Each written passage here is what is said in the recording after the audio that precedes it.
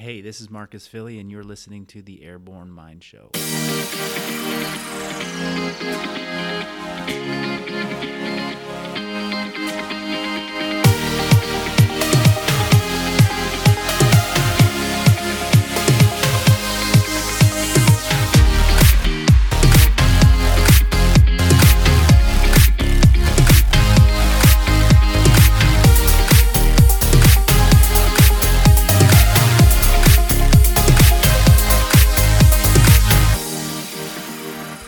Hello everyone, this is Ms. Bahawk. Thank you so much for joining me today and welcome back to the show.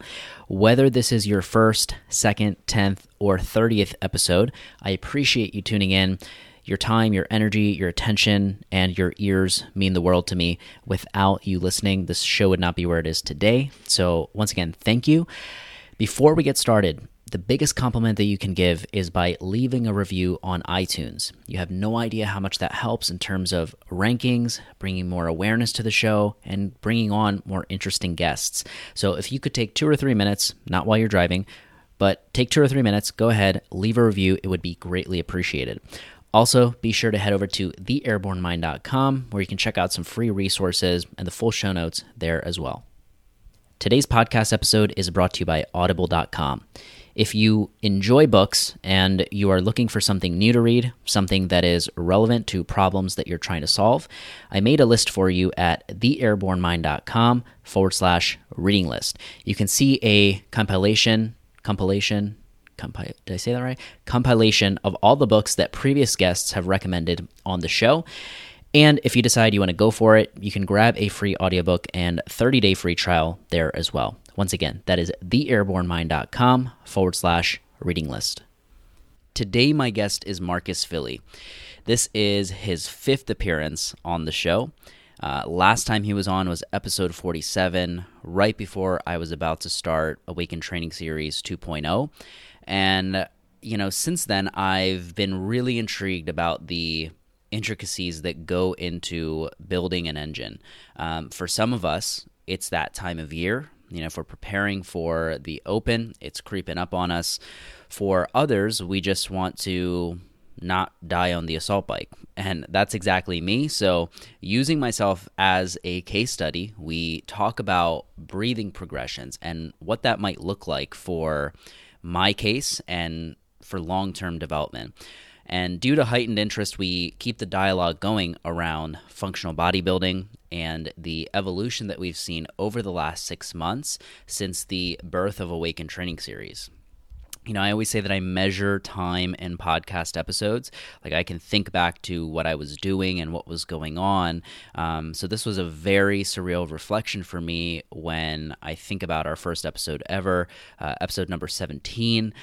Still finding my groove. I was in Pennsylvania, doing the podcast in my room, and, episode 60, I'm now over here. We got to do this in person, and so much has happened, in between. So, always a fulfilling conversation with this guy, and I hope you enjoy this conversation as much as I did, and more importantly, hope you do something with it. Marcus, welcome back to the show. Mizba, thanks for having me back, man.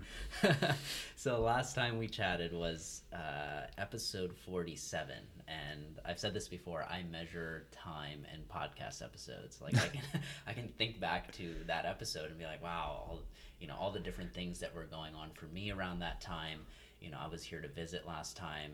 I was just about to start up ATS 2.0. So, and a lot, I'm sure, on your end has happened since then as well. Oh my gosh, so much has happened. Yeah. What episode is this going to be, or what episode are you at roughly now in the process? Well, this one is going to be episode 60. All right. Yeah. Okay. And for anybody listening, if you haven't listened to Marcus's previous ones, like the first one you were on was episode 17. Yeah, that was a while back. Yeah. I remember last time we were talking, I think in the middle of our conversation, I said something like, well, yeah, this is my 3rd time on the show. You're like, no, this is your 4th time on the show. I was like, Yeah. my gosh, just flying by. Time is flying by. Yeah. Yeah. So let's dig into like what you looking back about 12, 13 weeks ago. Yeah. The second round of ATS was about to kind of start up. What was kind of going on for you at that point, and what's happened since then? Let's see, 12, 13 weeks ago, our daughter, I think, no, I don't think she was sleeping through the night yet. So that was a big deal for us at the time.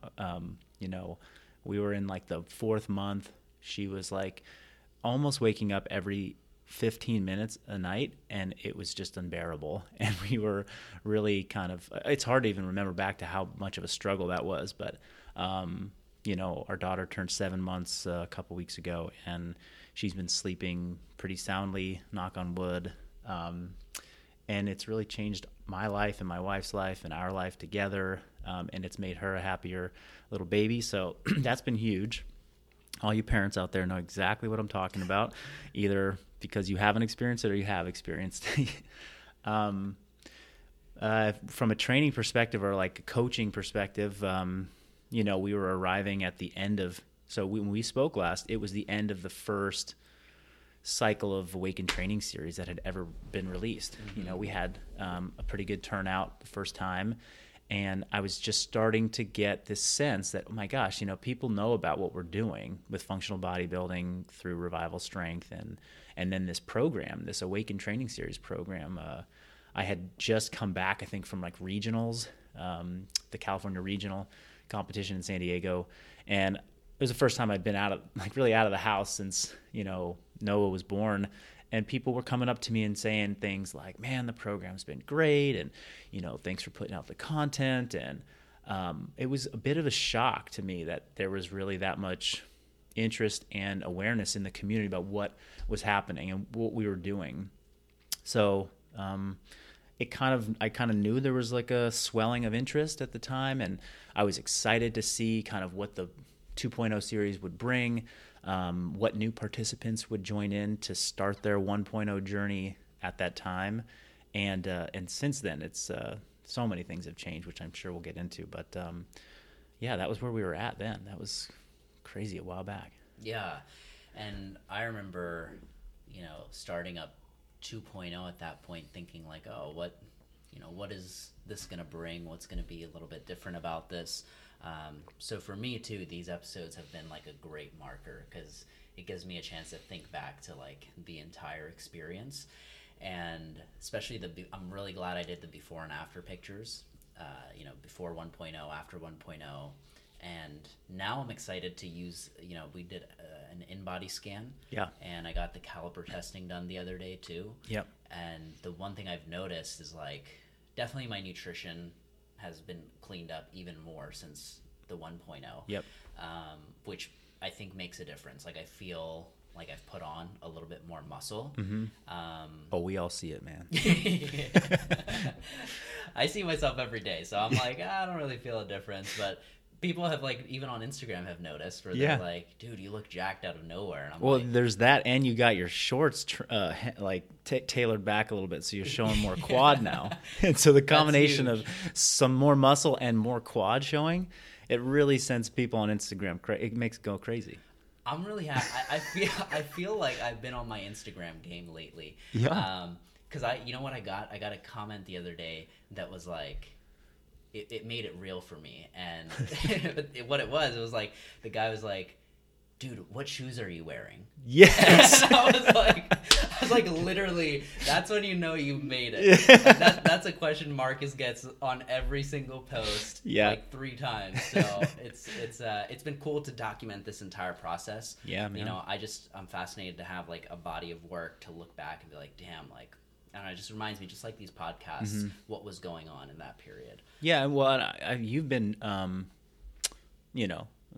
don't want to give an award for best student, but if I had one to give, maybe you would get that award, the Awaken Training Series award. But what to me really stands out is that, when I first thought, okay, let's put out a program for people to follow that isn't individualized, it's a group program, I knew going into it there are some drawbacks to a group program that part of me felt reluctant to kind of dive into, because I want people to have a great experience, and I know that if we can't individualize it for everybody, there might be some holes or gaps in the training that don't fit perfectly for each individual. But I also hoped, hey, I'm going to put something out there that will expose people to principles, and make them just look at things a little bit differently with their training. Maybe look at things differently in their life and their recovery and how they eat, fuel themselves, how they think about fitness. And, since we met prior to ATS 1.0 and we did our first podcast together, and watching, you over the past 7 months, I mean, there have been so many things that have changed. I've seen change in your life, things that you have, truly awakened to, whether it be a core belief in how you want to coach other people, a core belief in how you want to feed yourself and eat and nourish yourself, a core philosophy around training and how you want to basically train individuals in fitness, and the questions that you're asking on your podcast. And to me, that's like, the most profound change that I could hope to see in a participant is things that extend way beyond just the muscle mass gain that you got or the strength gains that you got, because those are temporary. Like if you don't keep working on that, they'll go away. Right. You can have a great 12-week program, get super, bulked up or leaned out or strong, and if you don't change the way you're living and you don't make lasting change, you'll say goodbye to that. And that was my experience when I was younger in all the training programs I did, through my 20s and early 20s. And for now, I'm feeling like, hey, the real benefit is going to be to, give people, like I said, lasting change. And it's great to see that happened through Awaken Training Series. My question is, how did you do that? Because I see with individual design how that's even more possible, because there's so much connection and contact between coach and client. We take the time to develop that relationship, stay in communication, but it's not just me. I think you've been able to do this for other participants as well. And I'm curious, do you think it's the training principles and the actual, through doing the training, this has happened for people, or does it extend beyond that? And did you have certain intentions on kind of helping people think beyond the box through some other way? That's a good question. I mean, I think it's something that I'm constantly trying to, evolve as a coach, is my ability to, beyond just the program design, how do we impact clients? How do we impact people in fitness? I think a big part of it is through social media. I think it's through the message that we put out on my own personal Instagram page, on Revival Strength's Instagram page, on Functional Bodybuilding's Instagram page. It's the educational content that's there. It's seeing how the training is being blended into real life. It's seeing the community that we're building at Revival Strength around, a core and common belief shared amongst a bunch of great coaches and great individuals on how to live a healthy, happy life and achieve our goals. And then, I think specifically there are things within the program design, especially, notes that, I may add in for clients or in Awaken Training Series in the group program on mentality around how to approach a training day. So it might be, weight training, squat specific training day, and the added notes from the coach or from me are to, leave some room in the tank at the end of your 5 sets of 3 today. Meaning, don't go to a maximum. Know that in the next 2 to 3 weeks, you're going to be building off of this.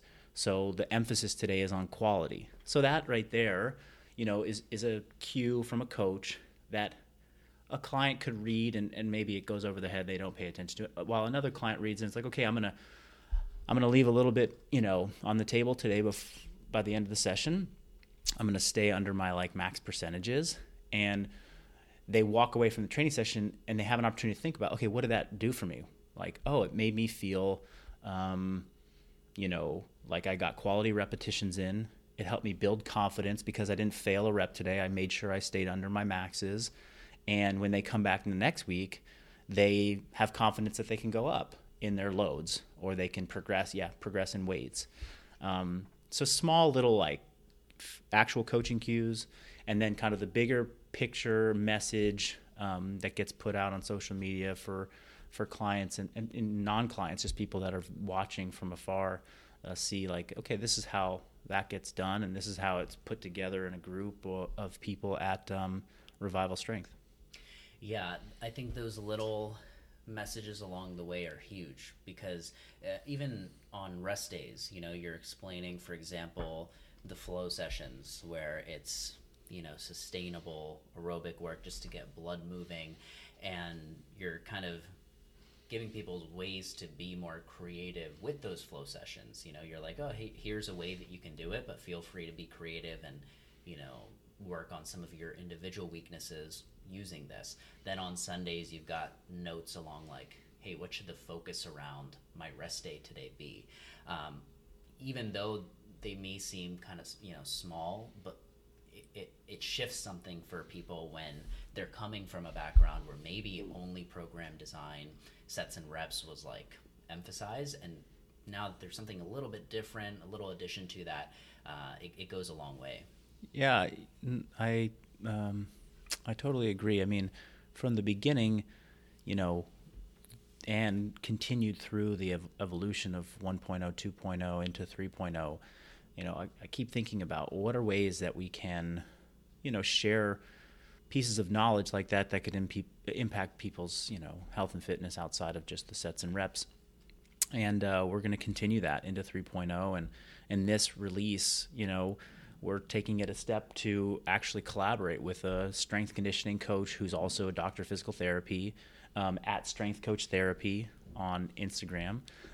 His name's Teddy, and he's got a ton of knowledge and, just a super informative, Instagram page. And I've been following him, and we've been collaborating, just on ideas or kind of developing a relationship. And I was like, man, why don't you put together some content that we can add to Awaken Training Series for our, our clients, our participants to learn from, and to, again, like bring a new awareness to how they might approach training, they might approach recovery, they might approach their active recovery days. So that's something that we're like bringing to the table this next time, which I don't even think we've talked about, but it's really exciting to think, okay, there are other professionals out there that see the value in what we're doing and want to collaborate with us to, again, extend that, training education, health and fitness education model that we're showing to a lot of people.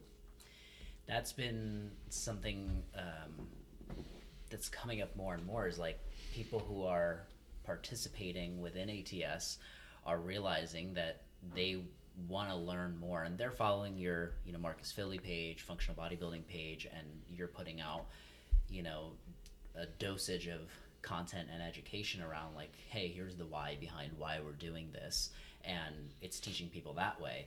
But there is like this craving to learn more about, like, I want to know more about what I'm doing. And as they're going through it, it's cool to see people making connections on their own and having that desire to go out and seek out that type of knowledge in a sense. So, I mean, I'm sure that's something you've noticed, but what are some of your thoughts around that? Like other professionals that are reaching out, or maybe just enthusiasts who are like, I want to know more about these training principles. Yeah, it's happened.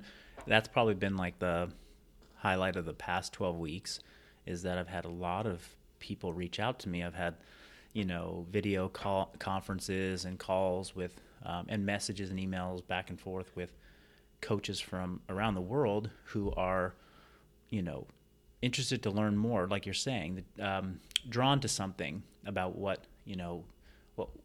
we stand for. And, and to me, that's exactly what has kind of led me down my fitness, education path, is, seeing somebody or something out there that I resonated with, and then, seeking knowledge or information from that person and kind of following along, and then taking that information, putting it into my own life in the way that fits for me. I don't pretend to think that this is the way you got to do training and eat and live for the rest of your life, and this is the, you know, you got to live and breathe like Awaken Training Series forever. I hope it's, like I said, it's tools people can take into their life, and I'm continuing to learn from the people around me, from the participants, from the clients, from my mentors, and then it's all kind of just this is my outlet to express what I'm learning, and I don't intend to stop learning anytime soon. So I do want to continue to have outlets for that, and I want to be able to share that with other, you know, individuals that want to upgrade their own experience, or they want to, you know, upgrade their clients' experience, and they want to learn a little bit more about what we stand for. And, you know, that's some of the exciting kind of planning and brainstorming and creativity that I'm going to be bringing to the next several months and really the next year is, okay, what's beyond Awaken Training Series? You know, how can we reach people and get our hands on participants? You know, are we going to host some Awaken Training experience where people can come into our Revival Strength facility and be with us and spend several days learning and practicing, you know, with our coaches and with me? And, you know, that's exciting to me. And, you know, having outlets for people to dive deeper than just the program, but get into the why behind what we're prescribing and what we're putting into our programs through like a, you know, Awaken Training Series, like mentorship thing where people can get a little deeper. Yeah. You know, we'll definitely bookmark that for a second, because what comes up for me is going through ATS 1.0 and then 2.0. I've definitely learned some tools that I feel like are, you know, necessary to kind of pass along to other clients I'm working with. But at the same time, I've learned a lot about my individual weaknesses through just going through this program. And I don't know if there probably is some bias there because I'm involved with individualized design and I'm doing it for other people. And so I make those connections in my brain that's like, oh, I see how this piece for me would be, you know, this is a little bit above my level. So, you know, the other day, like, this learning experience is something that's going to continue to evolve for not just me, for you, for every participant that's there. And you've been pretty open about that with like, hey, like, this is a group program and there's limitations when we do these group programs, and that transparency is key, I think.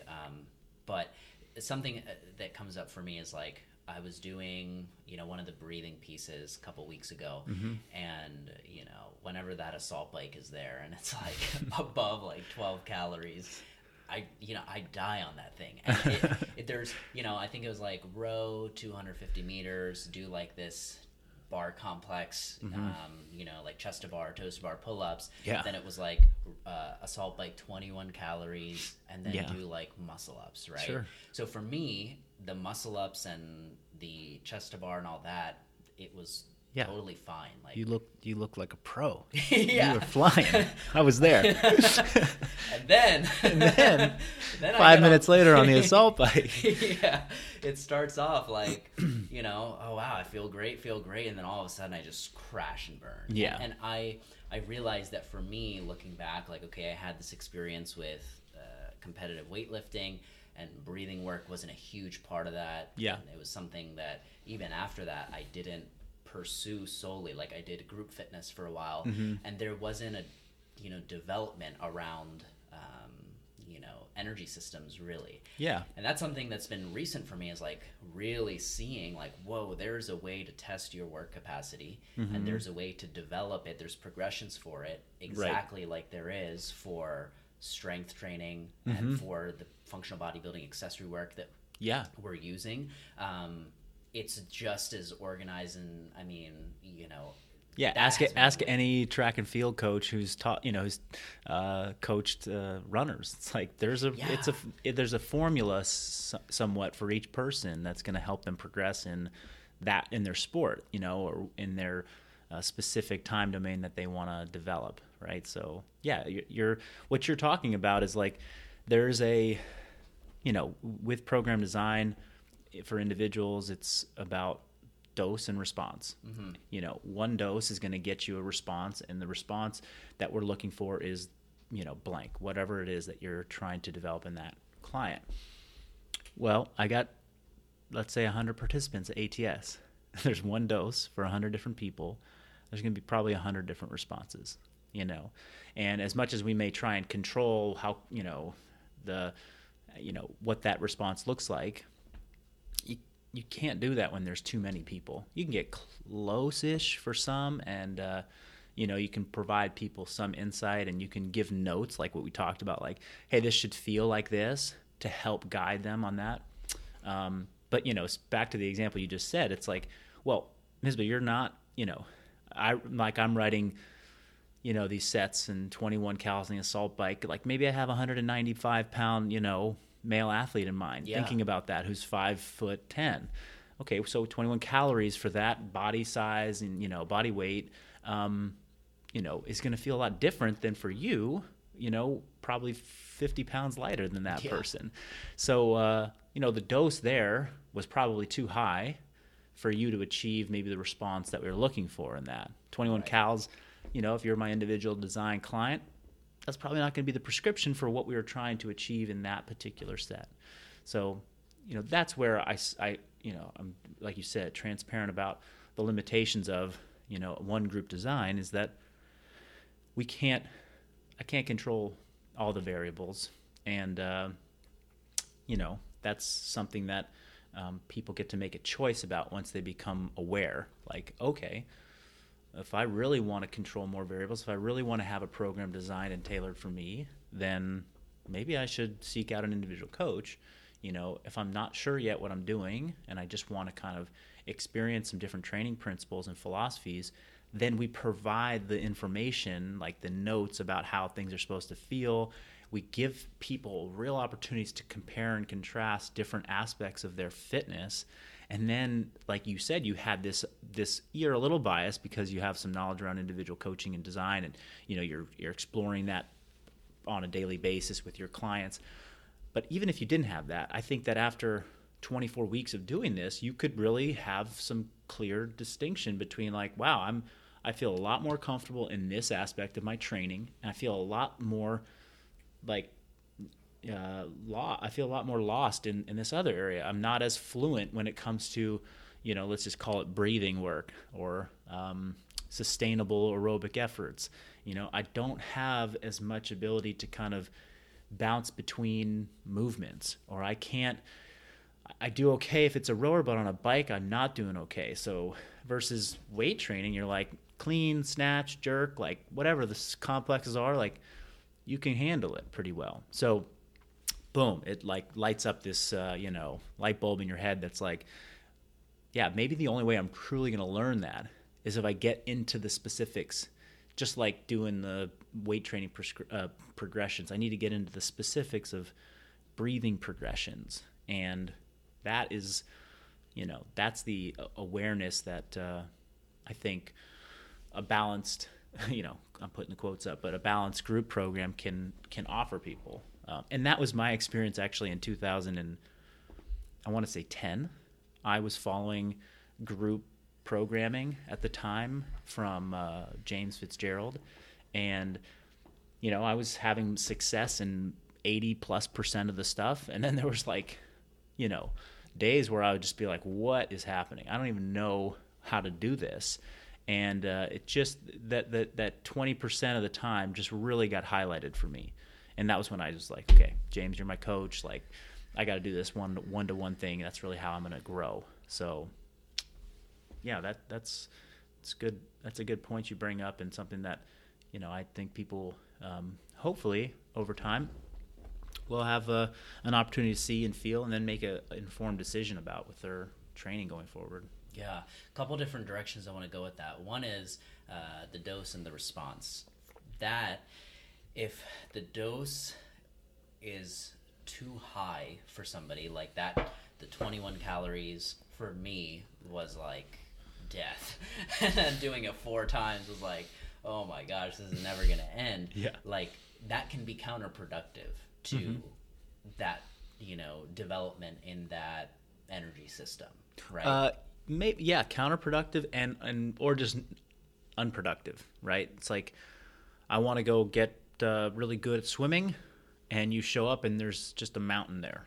You're like, well, that's not where you're walking up a mountain. That's actually not a good idea if you want to improve your swimming, right? Yeah. You know, if you want to improve sustainable aerobic efforts and you give somebody something that is like, you know, far too difficult for them to ever do sustainably, then they never even get experience doing it.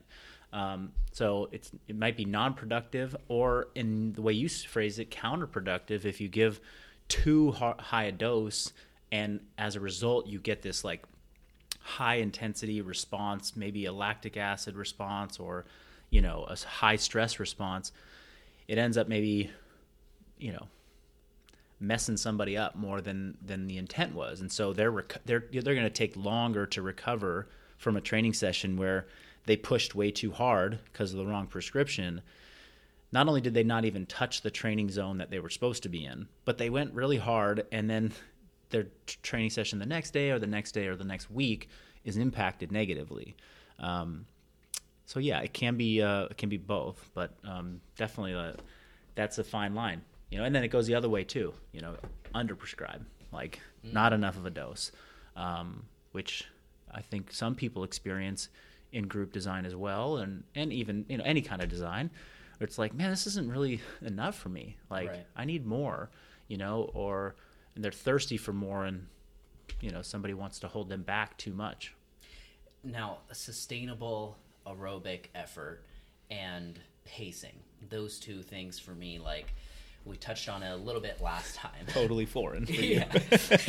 We touched on it a little bit last time, and it's foreign for me, but I'm realizing with the clients I'm dealing with too that it's not just me. There's a lot of people that this stuff is really foreign to, because they only know one gear. Yeah. And you said last time it was like hanging out in that like lactic endurance type of, you know, bath. I think you said it was like, it's a lactic. It's a lactic bath. Yeah. Like if that's all you know, I mean, that's just one energy system, right? Yeah, yeah, and truthfully, a lot of people don't even know what that feels like because they're not even strong enough or powerful enough to get there, you know. So they just know, like, just go. Like, I don't know, they have one go button. Right. Yeah. So this learning of pacing, and learning how to just know your gears and control everything, and to make sure that you know what is sustainable, you can manipulate that when you're put into a, you know, let's say a competitive setting, or, you know, you're put into like a 10-minute grinder. You have a little bit more awareness around how to control your effort, which that alone I think separates you from many, many people that are probably around you. Yeah. Right? Yeah. I mean, it's been the biggest learning in my like athletic career for the past 7 years. You know, I kind of got, I think I actually probably 10 or 12 years ago, I had my first exposure to like sustainable aerobic work. It was, I got a road bike and I started doing some road biking, you know, and I would go, I went for a 40-minute ride. Oh my gosh, it was the longest thing I'd ever done, right? Then I was going for an hour ride. Then it was an hour and a half. Then it was a 4-hour ride, you know, up and down and over the mountain. And, you know, I was on my bike. And that right there, I learned, like, okay, I can go at a hard or a moderate pace for this long, and this is how long I can hold this pace. And if I go too hard, you know, the first couple of times I went for a bike ride, I'm going up a hill, and I had to get off and walk the bike because I was just didn't know what I was doing. I was pushing too hard. And so I got this little exposure to it through cycling, right? I never got there as a runner, even though I played soccer when I was younger. I was an anaerobic athlete. That's why I gravitated towards being a goalkeeper after a couple years in high school. I was like, this is it. I can jump, sprint, dive, you know, knee people, punch people, grab the ball out of the air. Like, that was good for me. So yeah, I mean, I struggled through, you know, college running conditioning. Like, they're like, you got to go do a 2-mile like time trial. I'm like, like, this is terrible. Like, I didn't know any of that stuff. Had the little exposure to biking after college, and then, you know, it was kind of back to weight training, doing more like sprint work, got into CrossFit, kind of basically thought, oh, CrossFit's just another like all out sprint thing. And then, you know, I started to see some like longer CrossFit events, which would just crush me. Like 2011 sectionals, chipper to finish the event. It was 25 burpees, lunge 100 yards, 25 burpees, then this dumbbell shouldered overhead, farmer's carry, 5 rounds deal, then another bunch of burpees, then a 1K row, then a run around the thing. And I remember that event so clearly. I was like next to Neil Maddox and Gabe Subry and Pat Barber. Okay, so like top dogs at the time. And I'm like this nobody, and I get 50 yards into the lunge. That means I just did 25 burpees and 50. I look around and I am way past everybody. I basically sprinted my 25 burpees, lunged like full speed 50 yards, looked back, all the cameras were on me and all these like guys were way behind me. And at that instant I was like, I made a mistake. Like, this is not good, because I was already breathing hard and I didn't even know it yet, but I had another 22 minutes of just suffering ahead of me. So again, just super illiterate when it came to that kind of, understanding and reading of breathing, pacing. And so, I mean, that was kind of shortly before I hired a coach and got into trying to learn it, and spent 6-7 years really in my training trying to develop an understanding of how to do that, and it took me a long time. And the only reason I can speak to it, I'm not, I don't claim to be the best coach of, coaching aerobic principles and progressions and developing these systems in people. I understand it quite well now, but I was a really great student at it. I listened to my coach. I got into the details.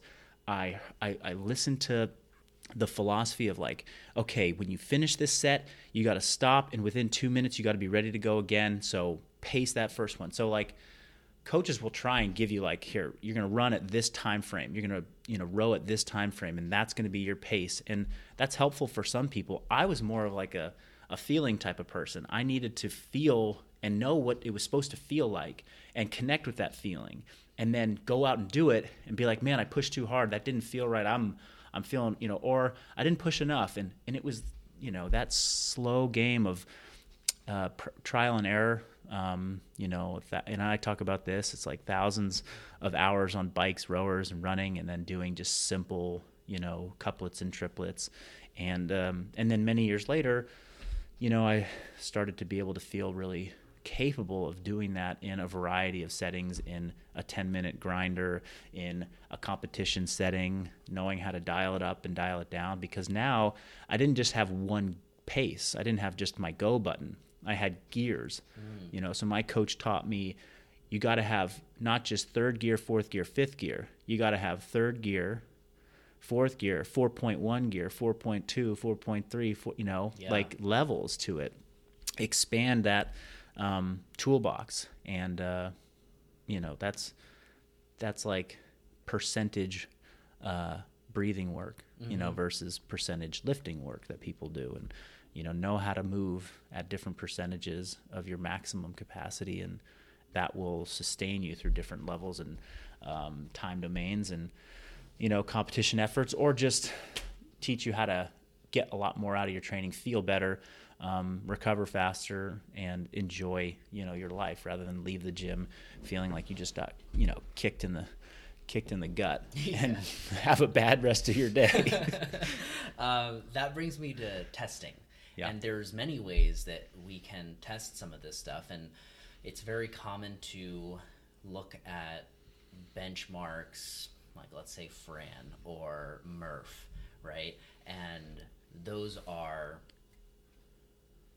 mixed modal type of testing environments that we don't know who the individual. Let's say it's me. I may not be fluent in some of those things, where it's not the most accurate way for me to see, hey, is my aerobic capacity improving? Mm-hmm.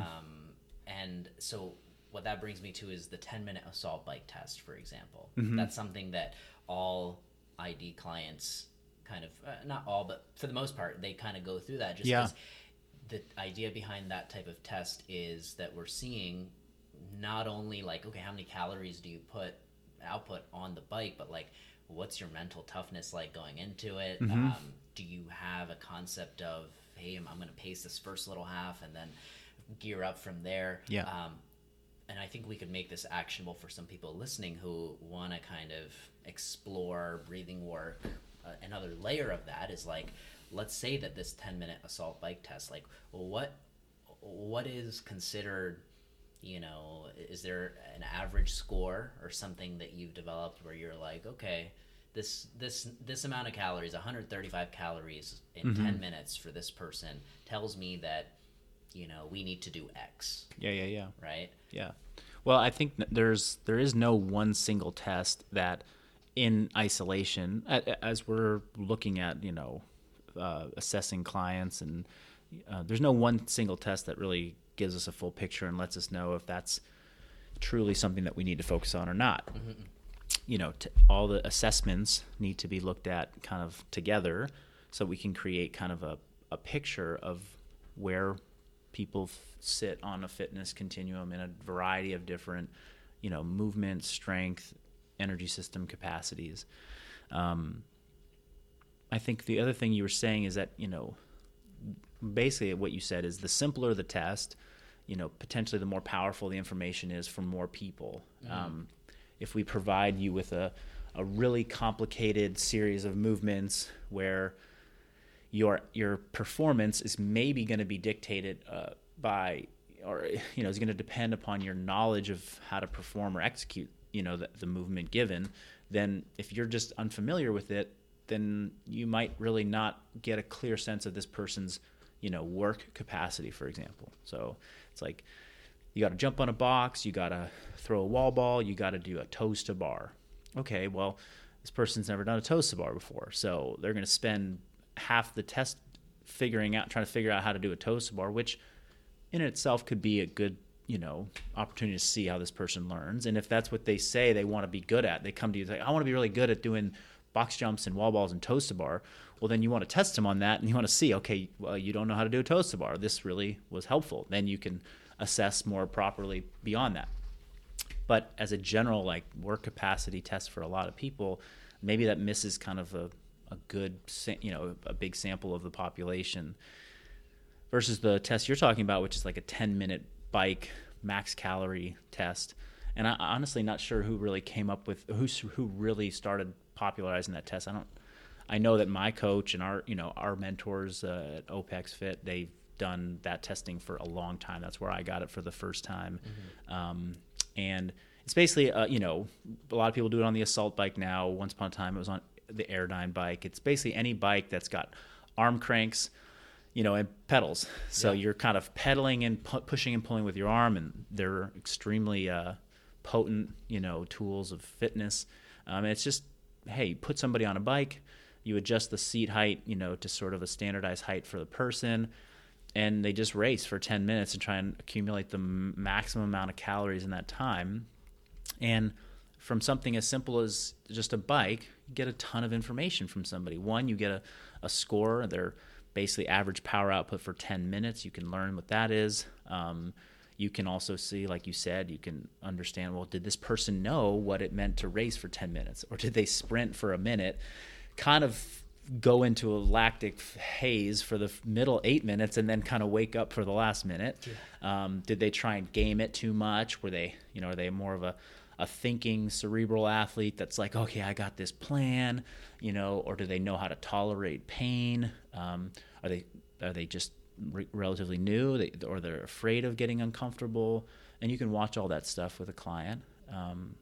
And then, scores on a bike like that also need to be adjusted for people's, body mass and their weight, right? Weight adjustment. We already talked about you being on an assault bike doing 21 calories versus me. It's a big difference. So I wouldn't anticipate you coming in with a score of 200 on the 10-minute score, on 10-minute assault bike test. If you did, weight adjusted, that would be the best score we'd ever seen.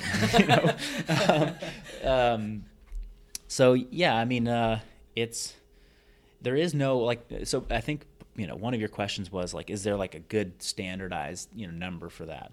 No, there isn't. You have to look at these things relative to the client, relative to their goals. But one of the things we just spoke about is that, you know, the simpler the test, the more you can gain from it, you know. So knowing what simple tests can look like, and that in itself can take creativity to even think like, oh, gosh, how do I get more information with just something very simple from a client? Yeah, I just use the 10-minute assault bike as like one, but you're right, there's many different ones. Like we've got the 30-30 test, 30 seconds on the rower, 30 seconds rest, times 4. Yeah. What do all 4 of those efforts kind of look like? Yeah. Then you got the 60-minute row, which is also another huge indicator of like, what's your capacity to pace and stuff like that. And then for more advanced athletes, you can, you know, like you said, you can get creative with like, okay, let's see what your ability to do toes to bar mixed with like, you know, burpees or whatever kind of looks like. So this is one of the reasons why I really like the case studies that we do every Thursday. You know, we have a coaches meeting every Thursday, and it's long. It's like we go from 11 to 1. It's 2 hours, right? Yeah. And we dig deep. Like, you know, whoever's presenting the case study that day goes into like all the assessments that were done for like this one particular client. Sure. And then we go back and forth like, hey, why'd you prescribe this? And it's like you've got 4 different eyes checking on that one person. Totally. There's a lot of learning that happens for everybody there, person presenting and everybody kind of watching. So I guess what would be kind of helpful is like, let's use me as an example. Is, you know, okay, the 21 calories, like that would be crazy for me on the assault bike. It's hard. On the 10-minute assault bike test, you know, I may not produce 200 calories, but like, let's say based off of some of these tests that we're talking about, based off how I perform, what would some more specific breathing progressions for me kind of look like? Yeah. Like you don't have to get super detailed, but just what's your gut kind of telling you like, okay, this might be a good place for you to start. Yeah, I mean, when, you know, maybe there's a context that people can connect with and understand. When somebody arrives at the gym and they have never done weight training before, you know, you're probably not going to teach them a snatch.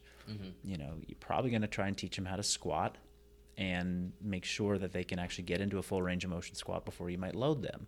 So it's like, let's teach an air squat. That for somebody might look like a bench squat first, you know, that progresses to an air squat, that progresses to a goblet squat, that progresses to a front squat, and so forth. Similarly with like, you know, we got, so the takeaway there is, let's start simple. Let's start with the fundamentals. Let's start with the foundation. And again, some people might not even be ready for a bench squat. So we have to be prepared for thinking even simpler than that. So really simple.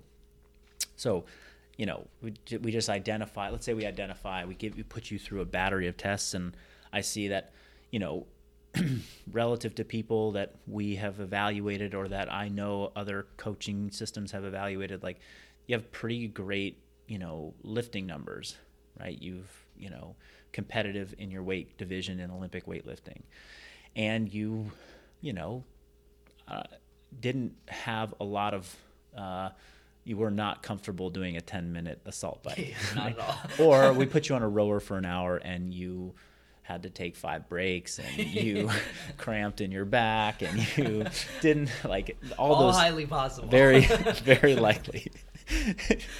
You drank more water. You took more water breaks than you accumulated meters.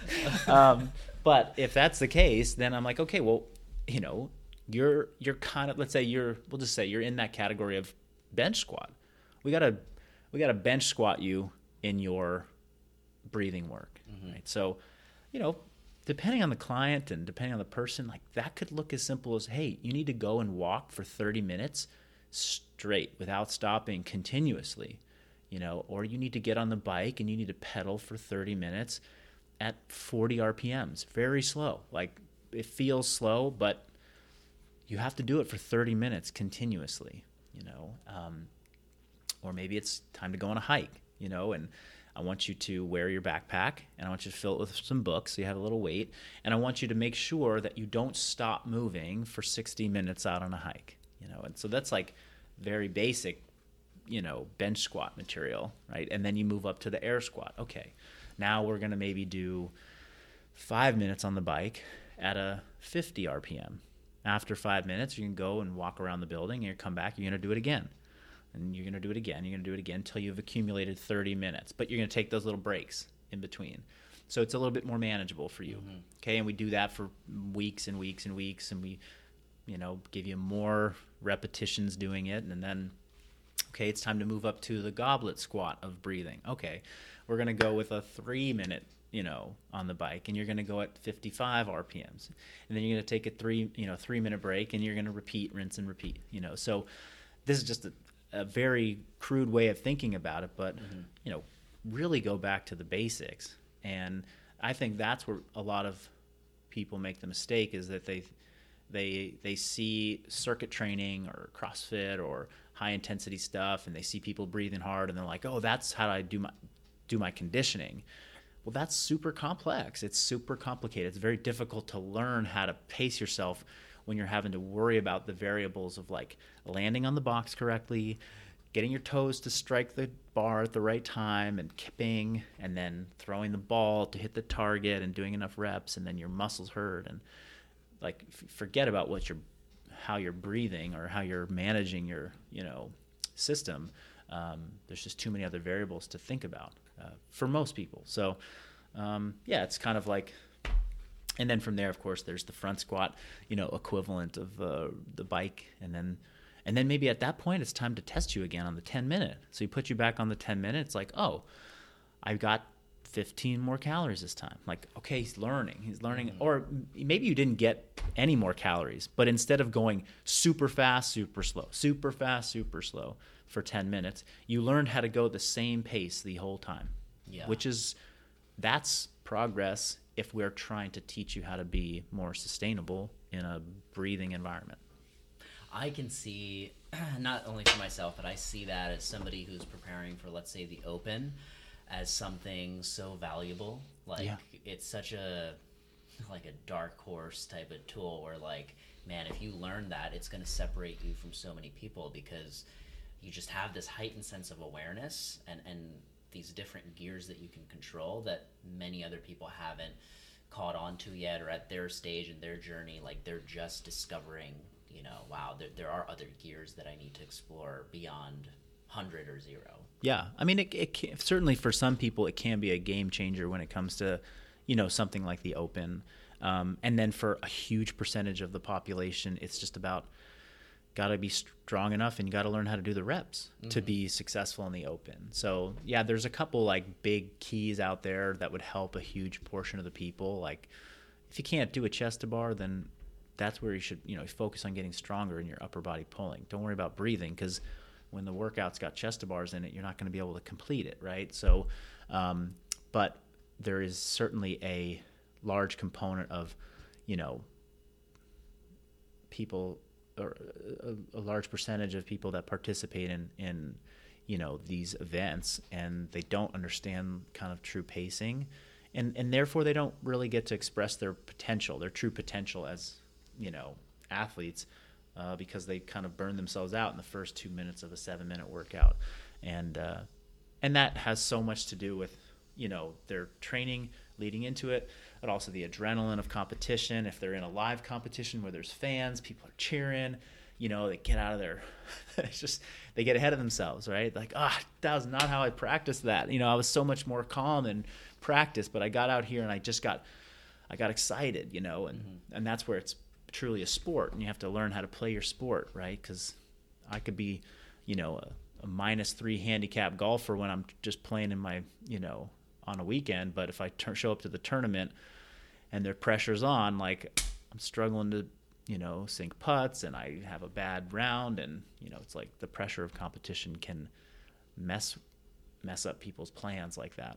So to that point, you got to put in thousands of hours of doing it, you know, and those are the hours that and repetitions that I've accumulated over the past 7 years doing that type of training. This leads me into thinking about the why, which is something we keep coming back to.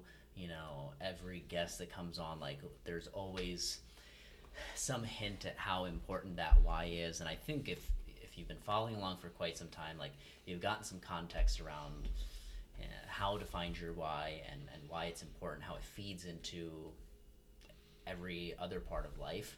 And for me, I've been able to discover certain parts going through this, like, okay, why am I doing this? And, maybe sharing this will be a good example for other people to kind of investigate for themselves. But like, I realized for me, just breathing a little bit better, getting a little bit stronger, exploring through this movement, like my application of it is over the next 10 years or so, right? I want to dabble with like breakdancing, with jiu-jitsu, with a little bit of calisthenics, with Florio, like Ido Portal style stuff, like making movement look pretty, and exploring like all the stuff I'm doing in the gym. How do I hang when it comes time to apply this in a completely different environment?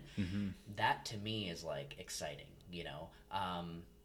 and so the individualization aspect of that for me, a couple weeks ago I did that, finished the conditioning piece, and I told you how like, dude, I feel wiped. Like for like an hour after that, I could just sit there sipping on my, 5RX Recover, like, just like not doing anything. And you were like, maybe that this, you hopping into this intensity zone is not fulfilling for you. It doesn't come back to what you were saying. It doesn't align with what you were saying about using training to have more energy throughout the day, to be more creative, and to for me, like taking a breakdancing class or something. I couldn't imagine, like I want to do it, but I can't imagine adding that on top of what I'm already doing. Right. So that becomes like, okay, there's all these pieces that I hadn't even like thought about, and you brought that up for me just by like kind of putting a mirror in front of me, or from an outside perspective being able to point that out. And that's extremely valuable, right? And then that for me was like, okay, how do we adjust that? Because I think if you have the mindset of like, you're almost like this machine that you can like optimize, you can feed yourself different types of foods, different types of training and movement, different types of art, to, I don't know, get fulfillment, whatever it is you're looking for. At least I view myself in like my day-to-day that way. Like I can organize it the way that I want to get the most bang for my buck. And that's how I view training as well. And that's where the value of individualization for somebody who's not competing, which is not me. Like my goal isn't competition, but somebody who's just looking to explore, and that's my why. That's where I kind of saw the value when you were able to point that out for me. I was like, oh shit, like, okay, we can, like we could tweak, like I could keep doing, 3.0, and the breathing progressions. I could have things that are more specific to me. I could somehow figure out, how this training volume, can I cut this down so that I can now do a day of breakdancing and then practice this skill work on my own. Like that to me is exciting. It brings excitement back into training, and it's me moving closer and closer, and it makes the whole process so much more fulfilling. And I've seen how this propels me into like creative endeavors and stuff, which I value a lot, and how it helps me with other clients and things like that. For me, like that individualization aspect has it's come out over time, and I'm discovering it through these little like conversations and bits and pieces here and there.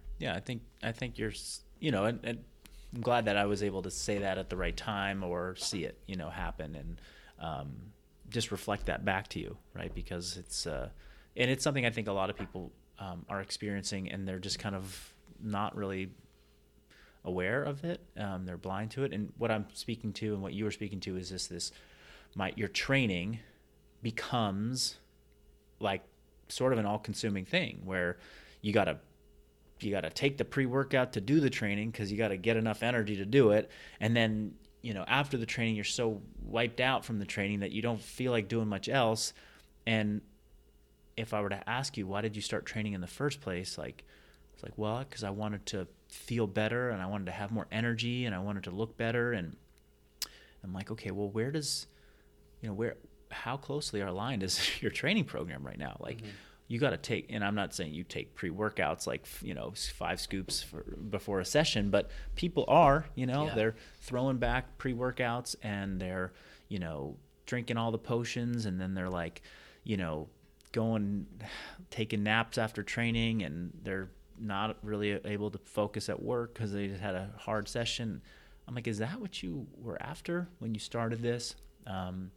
Or did it just kind of, you just sort of spiraled a little bit, into something that you hadn't planned on?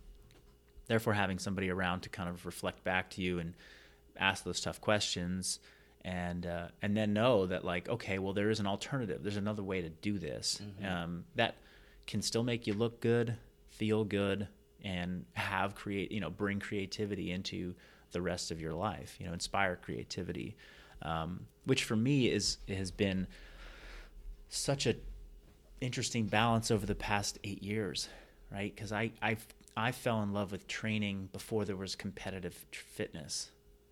Yeah. I mean, I was playing sport in college, but I was riding the bench, so I wasn't exactly. I mean, I was training because I loved it, and I was training because I wanted to get better. And I didn't like have the anxiety and the stress of game day or anything like that. And the training I needed to do to get better, it served my kind of bigger, purpose and goals and what I wanted. And then I get really into fitness and training, and it's like I got to choose what I wanted to do. I went and did this. Oh, that was hard, but it made me feel good. I felt energetic, and then I lifted weights. Oh, that felt good. I go for a bike ride. Oh, it felt great. I feel energetic, and I'm getting more fit, and I look good. And then someone's like, hey, try this thing where you can like compete against other people, like lifting weights and running. I'm like, oh, cool. And for a little bit, it felt like that too. And then very quickly, it turned into something where I was like, man, this is hard. Like, I'm sore, and man, I get nervous when I go to compete, and some of these training sessions are brutal. Like, I can barely, I'm really overstressed, and I'm injured, and there was a number of years of that, and so I'm making this conscious choice to do that, even though my passion for training came from look good, feel good, look good, move well kind of thing, and then I'm competing in fitness, and then I make that my goal for a little while, and I sacrifice some of that feel good because it didn't feel good for a lot of it. So anyway, it's and then, the individual journey for me continues still to this day, where I'm now juggling more factors in my life and knowing I want to feel good and show up for my family and show up for work and my, coaches in a way that I'm present. And, I was telling you this morning, I got some workouts prescribed to me today from my coach that I read last night, and I was terrified when I read them. I haven't been nervous looking at my own workout plan in like probably 8 months, since I think February 19th that was Noah's birthday. February like 23rd, they announced a workout, the first open workout, and I of course got nervous and was like stressed about it and did the workout, and then the rest is history. I kind of withdrew from the open and so forth, but it's been a long time. And I was like, oh, I read it before I went to bed. I didn't sleep great. Like, Megan's trying to talk to me. I'm like totally in another place, like thinking of. So it's amazing what like just a simple prescription can do for a client. It can consume their thoughts. It can, stress them out, or it can, do the other thing, right? And there's always a balance for each person. I don't want to just let you coast through life and never have to face something physically challenging, Misbah. I don't want you to just, and I don't want you to show up 4 out of the 5 days a week and, be in like kind of a lactic stupor for the next hour after you finish training, where you're just on the floor and you're not being productive. So, yeah. Well, those are 2 perfect examples. Like, you are a competitive athlete that still has a bunch of other priorities that you're also trying to pursue, and there's individualization around that. Mm-hmm. And then for me, it's like, I don't have competitive aspirations, but I have, I see it as a way of feeding creativity and exploring movement. Mm-hmm. And the reason I bring that up is because for somebody who's outside of, our system and the, the OPEX education system. And even me, before actually I was here and immersed in this, like, I thought, like, who that doesn't compete would sign a year contract to work with a coach and pay this much money to work with a coach? Like, it didn't register. It doesn't register for a lot of people. Like, why do I need that? Yeah. You know? And to me, it came back to seeing, like, when we fine tune these things and when things are aligned, it brings fulfillment in a lot of different ways that's beyond training. And I think we're exploring that more and more as we're working with clients. A great example is, like, somebody who, reached out. He follows me on Instagram, not a client or anything, but, like, I've had a couple conversations back and forth with him, and I didn't even read his full message yet, but it said, like, what is the importance of rest days? I haven't taken a rest day in over a year. Yeah. And his goal is, from previously talking to him a little bit, is, like, to gain weight. He wants to put on weight. So him not taking rest days and then wanting to gain weight, like, of course we'll investigate that a little bit more, but immediately there's this misalignment that maybe he doesn't see, but, like, I can see it from the outside. Totally. Right.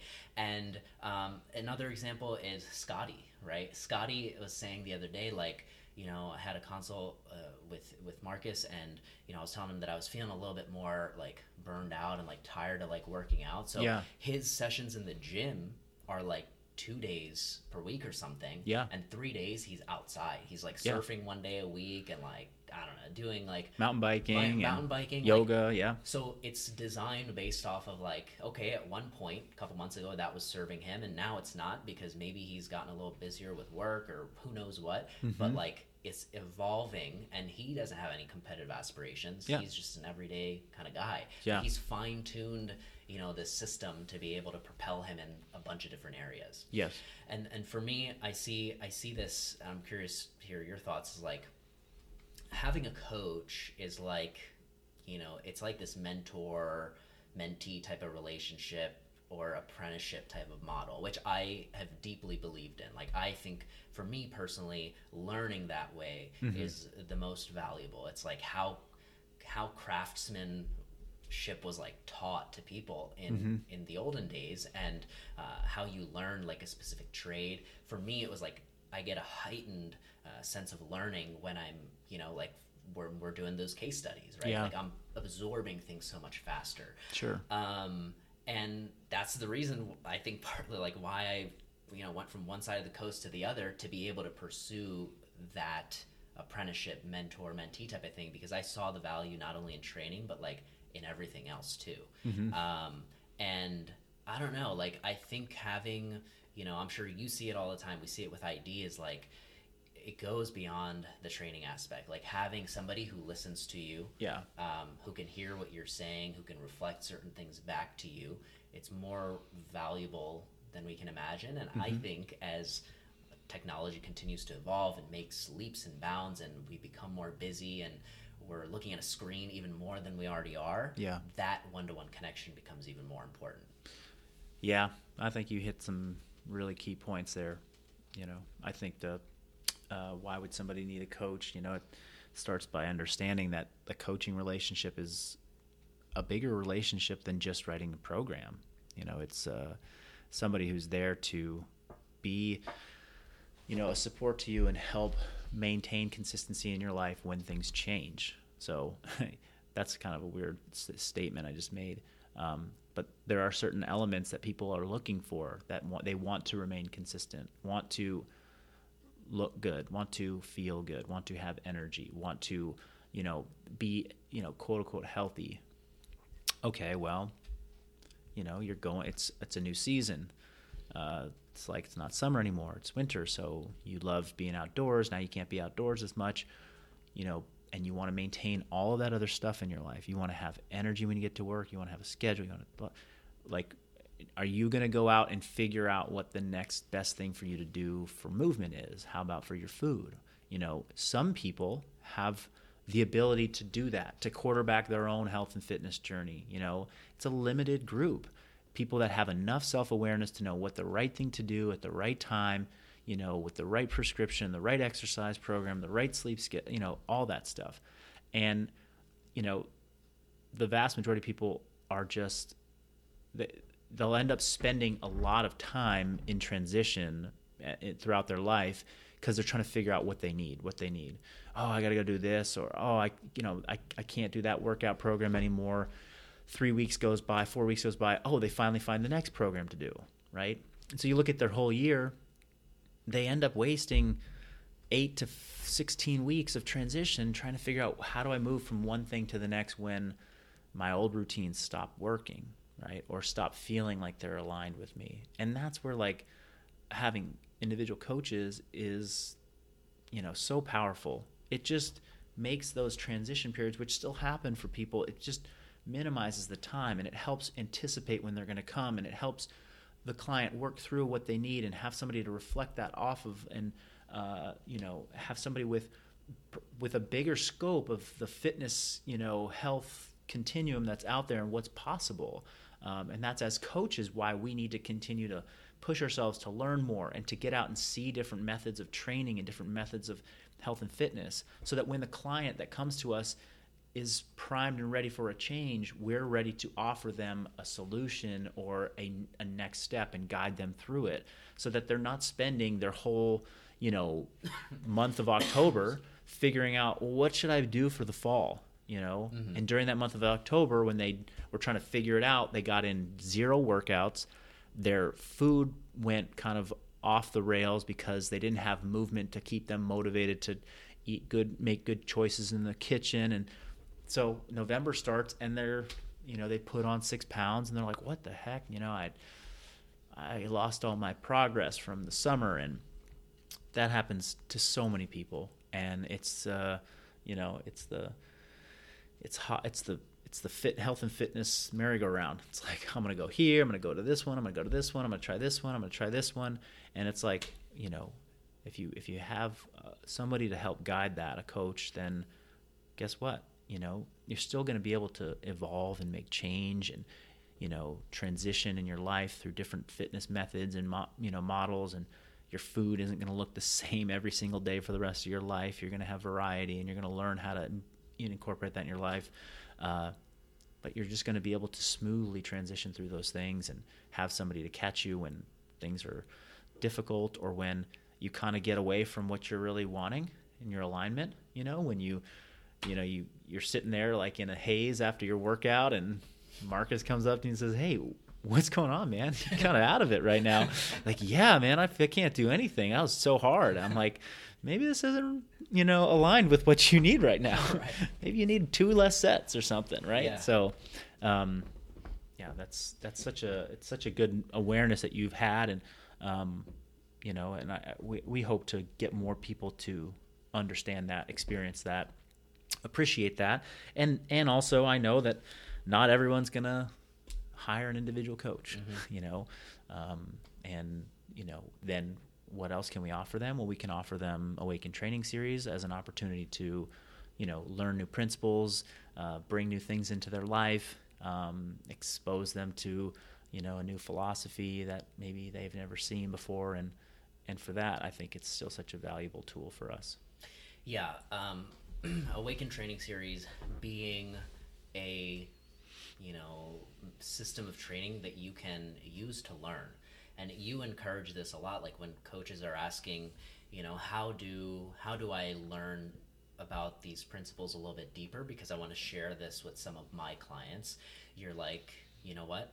The best way is to learn through doing, like experiment with this stuff a lot. I know James says that a lot too, is like, you got to get that's in where there. I learned it from. Yeah, you got to go in and put in the contractions. Like, and I see that in so many areas, like, going through CCP, you learn things in like a certain module, and then, we're asked to like apply it to a certain client. It's a different game. You sit down and you try to apply. You're going to uncover things along the way that helps that learning process. So for coaches that are trying to investigate these principles a little bit deeper and learn more about their Awaken Training series experience, you have the educational experience is something that on a very small scale, just kind of dabbling and testing with at the moment. Tell me a little bit about kind of, your thought process behind that. Yeah, I mean, I've, I've been coached, individually for a long time. I've also, during that overlap, that whole time frame, I've also been learning to be a coach through my own exploration, through CCP, through basically experience of coaching clients, group settings, individual settings for a long time, and having somebody, a mentor, my own coach that I'm like, as you said, I'm experiencing my own training and then using some of the principles that I'm learning to apply to my clients. I'm learning to apply those principles to my clients. I'm experiencing them myself. I have a coach and a mentor of my own to kind of bounce ideas off of. It was a really great, it was a great marriage of those two things in my life that allowed me to really elevate my understanding of health and fitness and exercise prescription. And so I've always known that, I'd say 50% of my clients, individual clients, both remote and on-site, are coaches themselves. And they get a ton of value out of having me as a resource in their, coaching journey as well as their athletic journey. Mm-hmm. So when it came to Awaken Training Series, we're exposing many people to something new. They haven't seen some of these, movements before, or pairings of movements, or certain, methods or prescriptions or philosophies, and they want to understand deeper for their own, knowledge, but also so that they can upgrade themselves as not necessarily just coaches, but just people that know about fitness, right? I mean, before I was ever a coach, I lifted weights and I loved to teach people about it. I wouldn't call myself a coach yet, and there's people that are doing Awaken Training Series that don't coach professionally or have they don't make their living doing it. But I promise you, they love fitness enough where they're going to tell everybody that they, work with at the office, oh yeah, you got to do this thing. It's, let me teach you about how to do these curls. You should know, you got to do the 21s, they're this way. And they love to talk about that, and they got to have knowledge to share with other people. That drives a lot of people's purpose. It's I'm able to share my passion, my experience with others. So that's kind of where we came up with the idea to do a small group, beta group of people that are going to get some, mentorship in Awaken Training Series from a coach who has a ton of knowledge and experience in it. And that, that person being you, Misbah. So people are signing up to basically have an elevated experience through Awaken Training Series where they have somebody to give them a little bit more of the why behind what they just did.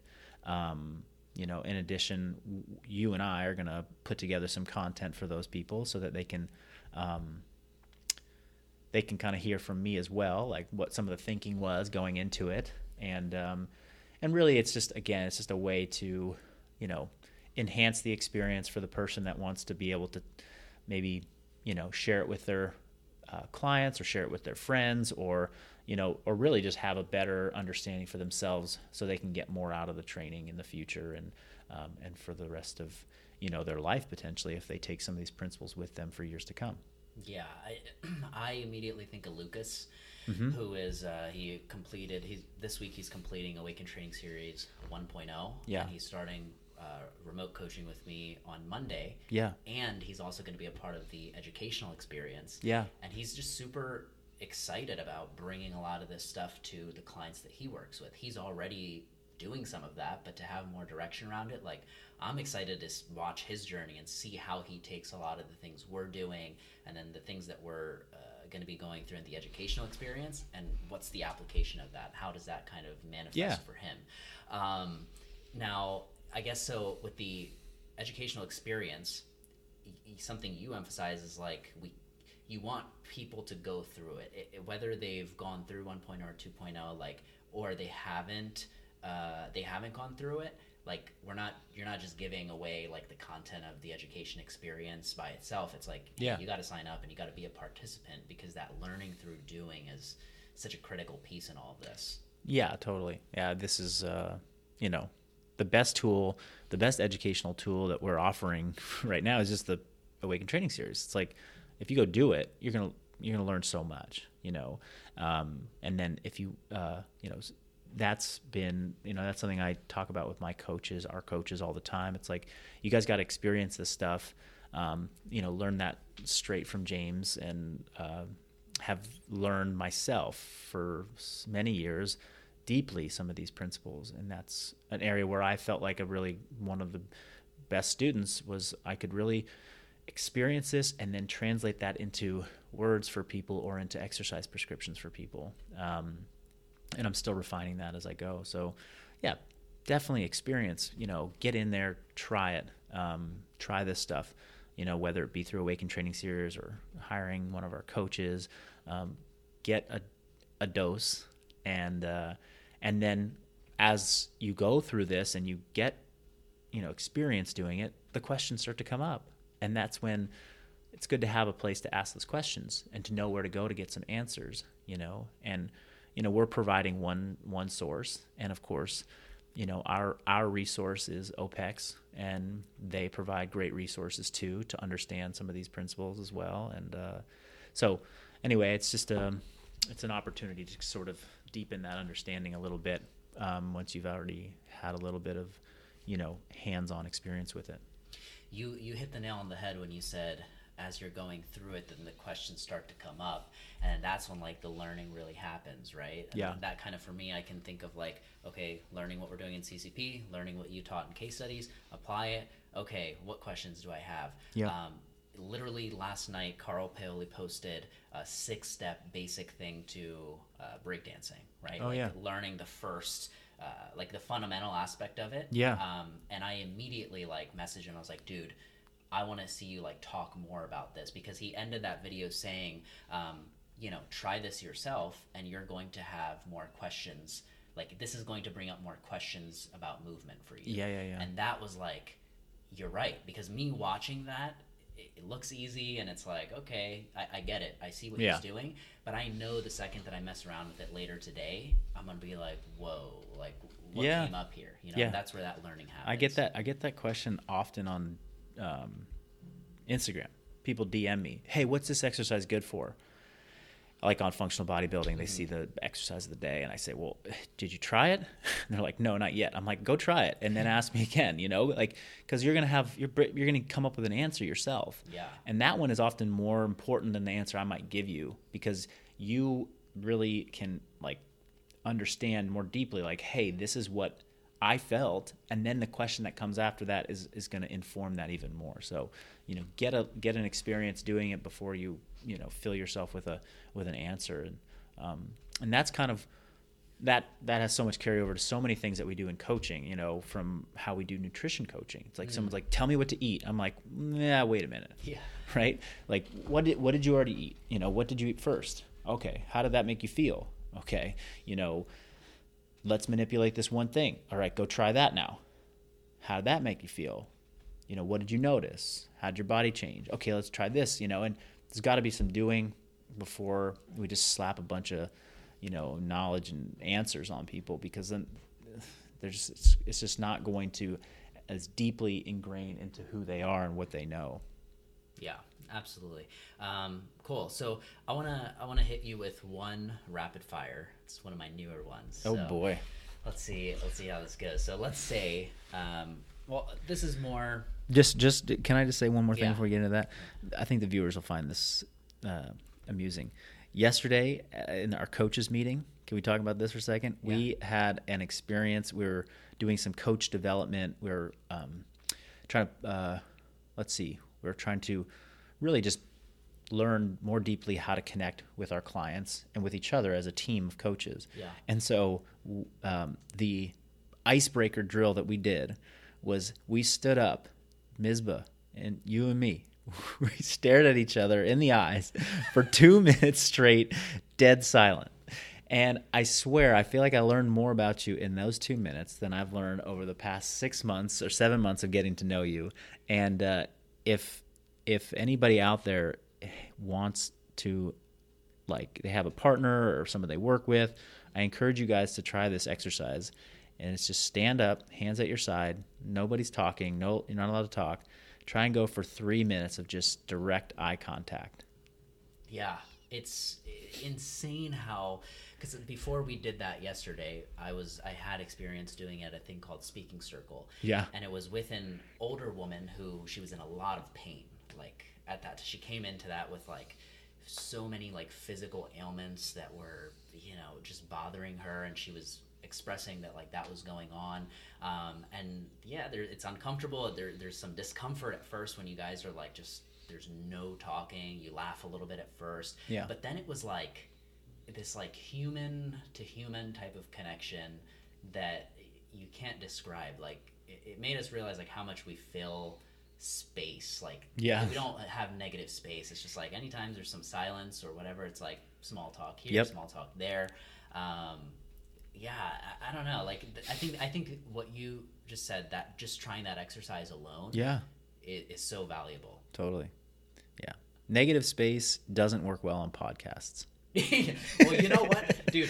I've learned that it does, but me listening to myself, like I do that. I have this instinct to like fill the negative space right away. Right. When like I should slow down a little bit more, but it's been a work in progress and something I've been paying attention to a little bit more.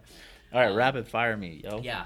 So, first, before the rapid fire, I want to bring this up. Like, you put out a lot of content on social media, and I've been doing that now as well. And I got somebody, you know, messaged me and was like, "Must be nice to work out all day."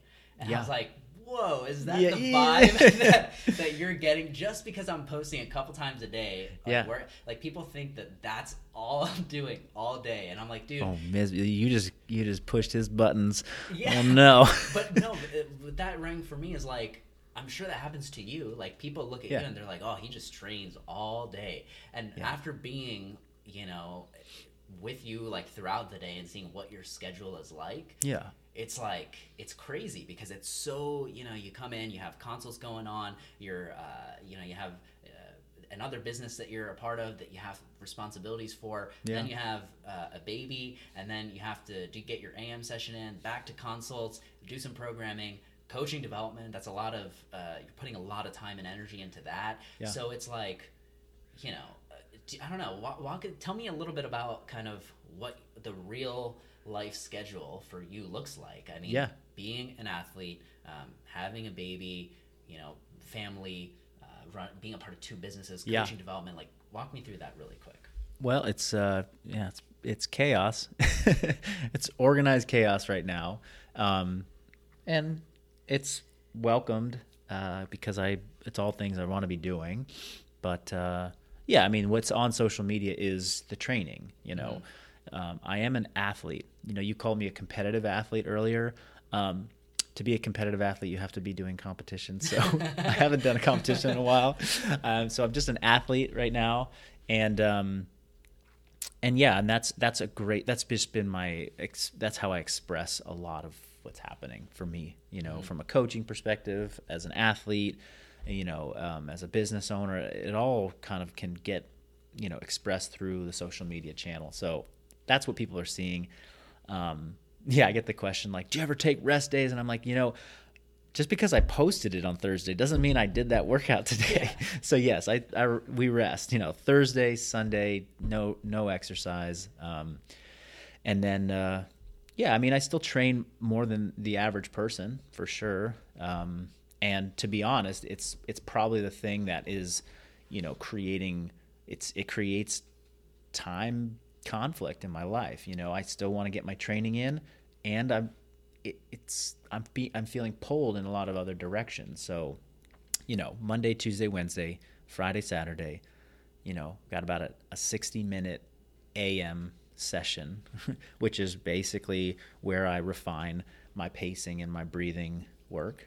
And then there's a 90-minute to 2-hour PM session where I continue to develop my strength and skill and, you know, ability to apply breathing practices into mixed modal stuff. And that's it, you know, and there's not 30 minutes of warm up and 30 minutes of cool down, and I don't do tons of mobility at night, and that's it. Like I turn it on, lace them up, get the workout in, and then shut it down, which is different than it was years ago when I didn't have the multiple businesses, the, multiple coaches working underneath me, side by side with me, I should say. Yeah. And, a baby and wife and a house and those things. So the landscape's changing for sure. And I still get to connect with clients on a weekly basis, which is great. I still get to connect with the coaches. I get to be creative. I get to spend time with my family. And yeah, I wish there was another 5 hours in the day. Yeah. It'd be awesome. But we'll keep trying to find the balance in all of it. Yeah. Mm-hmm. No, I always think it's great to look at people's routines in their day-to-day, just because it can be, and it's so easy with social media and just kind of your perception of a person of like what's going on with them. Yeah. When it's so much deeper, and I don't know, it's always interesting to dig into that. Yeah. So.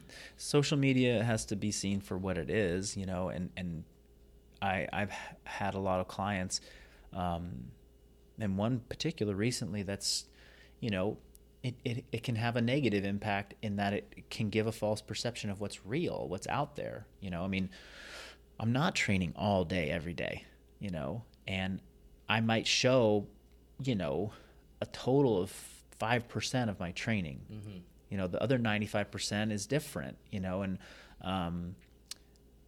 that's happening for athletes, competitive athletes. They're showing the highlight reel and they're not showing the low light reel, mm-hmm. And that's where, so it's happened to me. It's happened to my clients. Oh, I see so-and-so, they're lifting so much weight, and oh my gosh, they never take a rest day. They're just hitting it intensity all the time.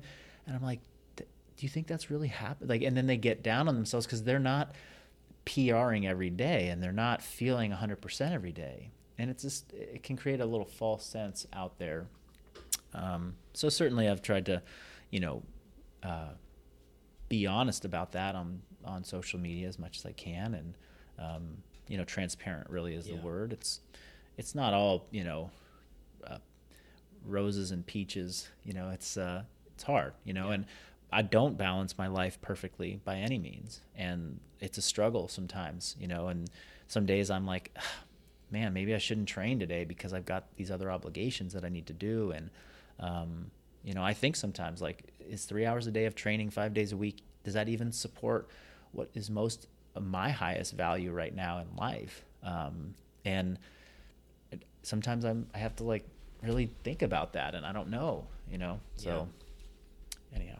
Awesome. Okay. So rapid fire, right? Yep. I have noticed that anybody who has achieved a high level of success in anything, whether we're talking athletics, business, just personal fulfillment, you name it, I think that behind, their journey at some point, if we were to look back, there came a point where, you had to jump and you didn't know what was going to happen, but you knew that you had to jump. Yeah. And, the parachute didn't open up right away. You were torn up by cliffs, clothes came off, and the parachute finally opened maybe much later than you kind of wanted it to. Yeah. Right? Can you think of, a time that comes up for you that, kind of matches the situation? Like, totally. Can you think of a time that you jumped? Two very specific. Yeah. Okay, go for it. Jumped. I dropped out of medical school. That was a big parachute, jumping out of a plane moment for sure, or hope the parachute catches me, but I got to jump. I think it was 2009. 2009. I was in my second year of medical school, and I just was as depressed as I'd ever been in my life. And I just knew I was not on the path towards what I was supposed to be doing. So, the momentum was strong behind me heading into that. And, I needed to literally, take a leap, and I had a little bit of a safety net behind me. I had a supportive family. I had an option to return after a year, but it was scary for sure. And then the second one was, early 2016, I chose to dissolve my business partnership. So I'd been in a partnership for 5 years and had built a gym and a community with my partners, and I knew that we were starting to kind of diverge in terms of what we wanted as partners, the vision of our company. So, it was another jumping off point for me where that time I didn't know what was going to come on the other end of it, and I'm happy to report that we're a year and a half out. The parachute did, deploy, and we've had a soft landing, and now we're running again, which is great. What kept you going through that when you didn't know that the parachute was going to kind of open up, or maybe you did, but how did you kind of pull yourself through that? Well, I think with medical school, I learned that I wasn't diversified as a person. I had one thing, and I had, that was it. All my eggs were in a basket, which if you're in the medical profession, you're heading down that road, or you're in professional school, like you kind of have to be. Mm-hmm. So as I got older, I made the choice to not find myself in that position again. So I was diversified in what I was capable of doing. I had a lot of eggs in the business, basket, and I had put a lot into it over the years. But I was also, leaving that business, I still had competitive CrossFit that season to really focus on, which propelled me pretty far. I had an individual coaching business that helped propel me, and keep me going. I had, my wife, who I just married a couple months prior, shortly after that got pregnant. So I left the business, and within, I think, 2 months of dissolving the partnership, we were pregnant. So, these are strong motivators for sure. And all of that really kept me going. And I think just, probably having the first experience of knowing okay, I recovered from a huge leap, and it was the right thing to do. And I ended up better off as a result of it. So I kept that story in my head on this most recent one. It's amazing, man. How can we support your journey? How can people kind of sign up for Awaken Training Series? This is the third run of it. I believe registration opens up Monday, and then even the educational experience, if people want to be a part of that. Where would you like to point people to? People should head over to revival-strength.com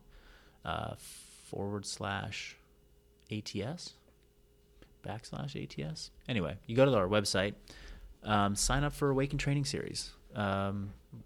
As you're listening to this, registration will be live, and it's an opportunity to experience something new and awaken something inside of you. And it could be a jumping off point to some deeper experiences that you have in fitness through Revival Strength. So go over there, see what we're about. And yeah, I think that's pretty much it. Yeah. With the educational experience, if people want to be a part of that, I know that it's limited at 15 people. There's an email going out today and people already who are signed up. So that may be, who knows, it could be full by the time this is out. But I believe there will be a wait list set up. Totally. That, people can kind of fill out if that's something they want to learn more about as well. Absolutely, yeah. If you guys are interested in maybe just another layer to the Awaken Training experience, you want to have, some mentorship over the next 12 weeks from MISBA, and get some content from me in addition to the program, then look for an opportunity to do that in an email that would come into you if you're on our email list, or you can email support@revival-strength.com, and probably in the header just say Awaken Training Series educational experience, and we can get you either signed up or on a wait list for that. But that should be a really great addition that we're doing 3.0 this time around. Perfect, man. Well, thank you so much for coming back on and doing this. It's always a blast every time we get a chance to chat. I love it, man. Thanks again. Thank you so much for listening, guys. I appreciate you taking the time, tuning in, and lending me your ears. 2 things I want to leave you with before you head out. Number 1, if you are a coach or a gym owner, head over to theairbornemind.com and check out some of the free resources we have for you there. Myself and a clinical psychologist are partnering together to create a course called The Art of Connection Through Questions. It's something I've loved and studied and has fulfilled me for years, and to be able to finally put this together in a way that's going to help other coaches and gym owners connect deeply with their clients is super fulfilling for me. So if that sits well with you, head over to theairbornemind.com and check it out. Number 2, leave a review on iTunes. It's the best compliment that you can give, and it would mean the absolute world to me. But other than that, hope you enjoyed this one. Until next time.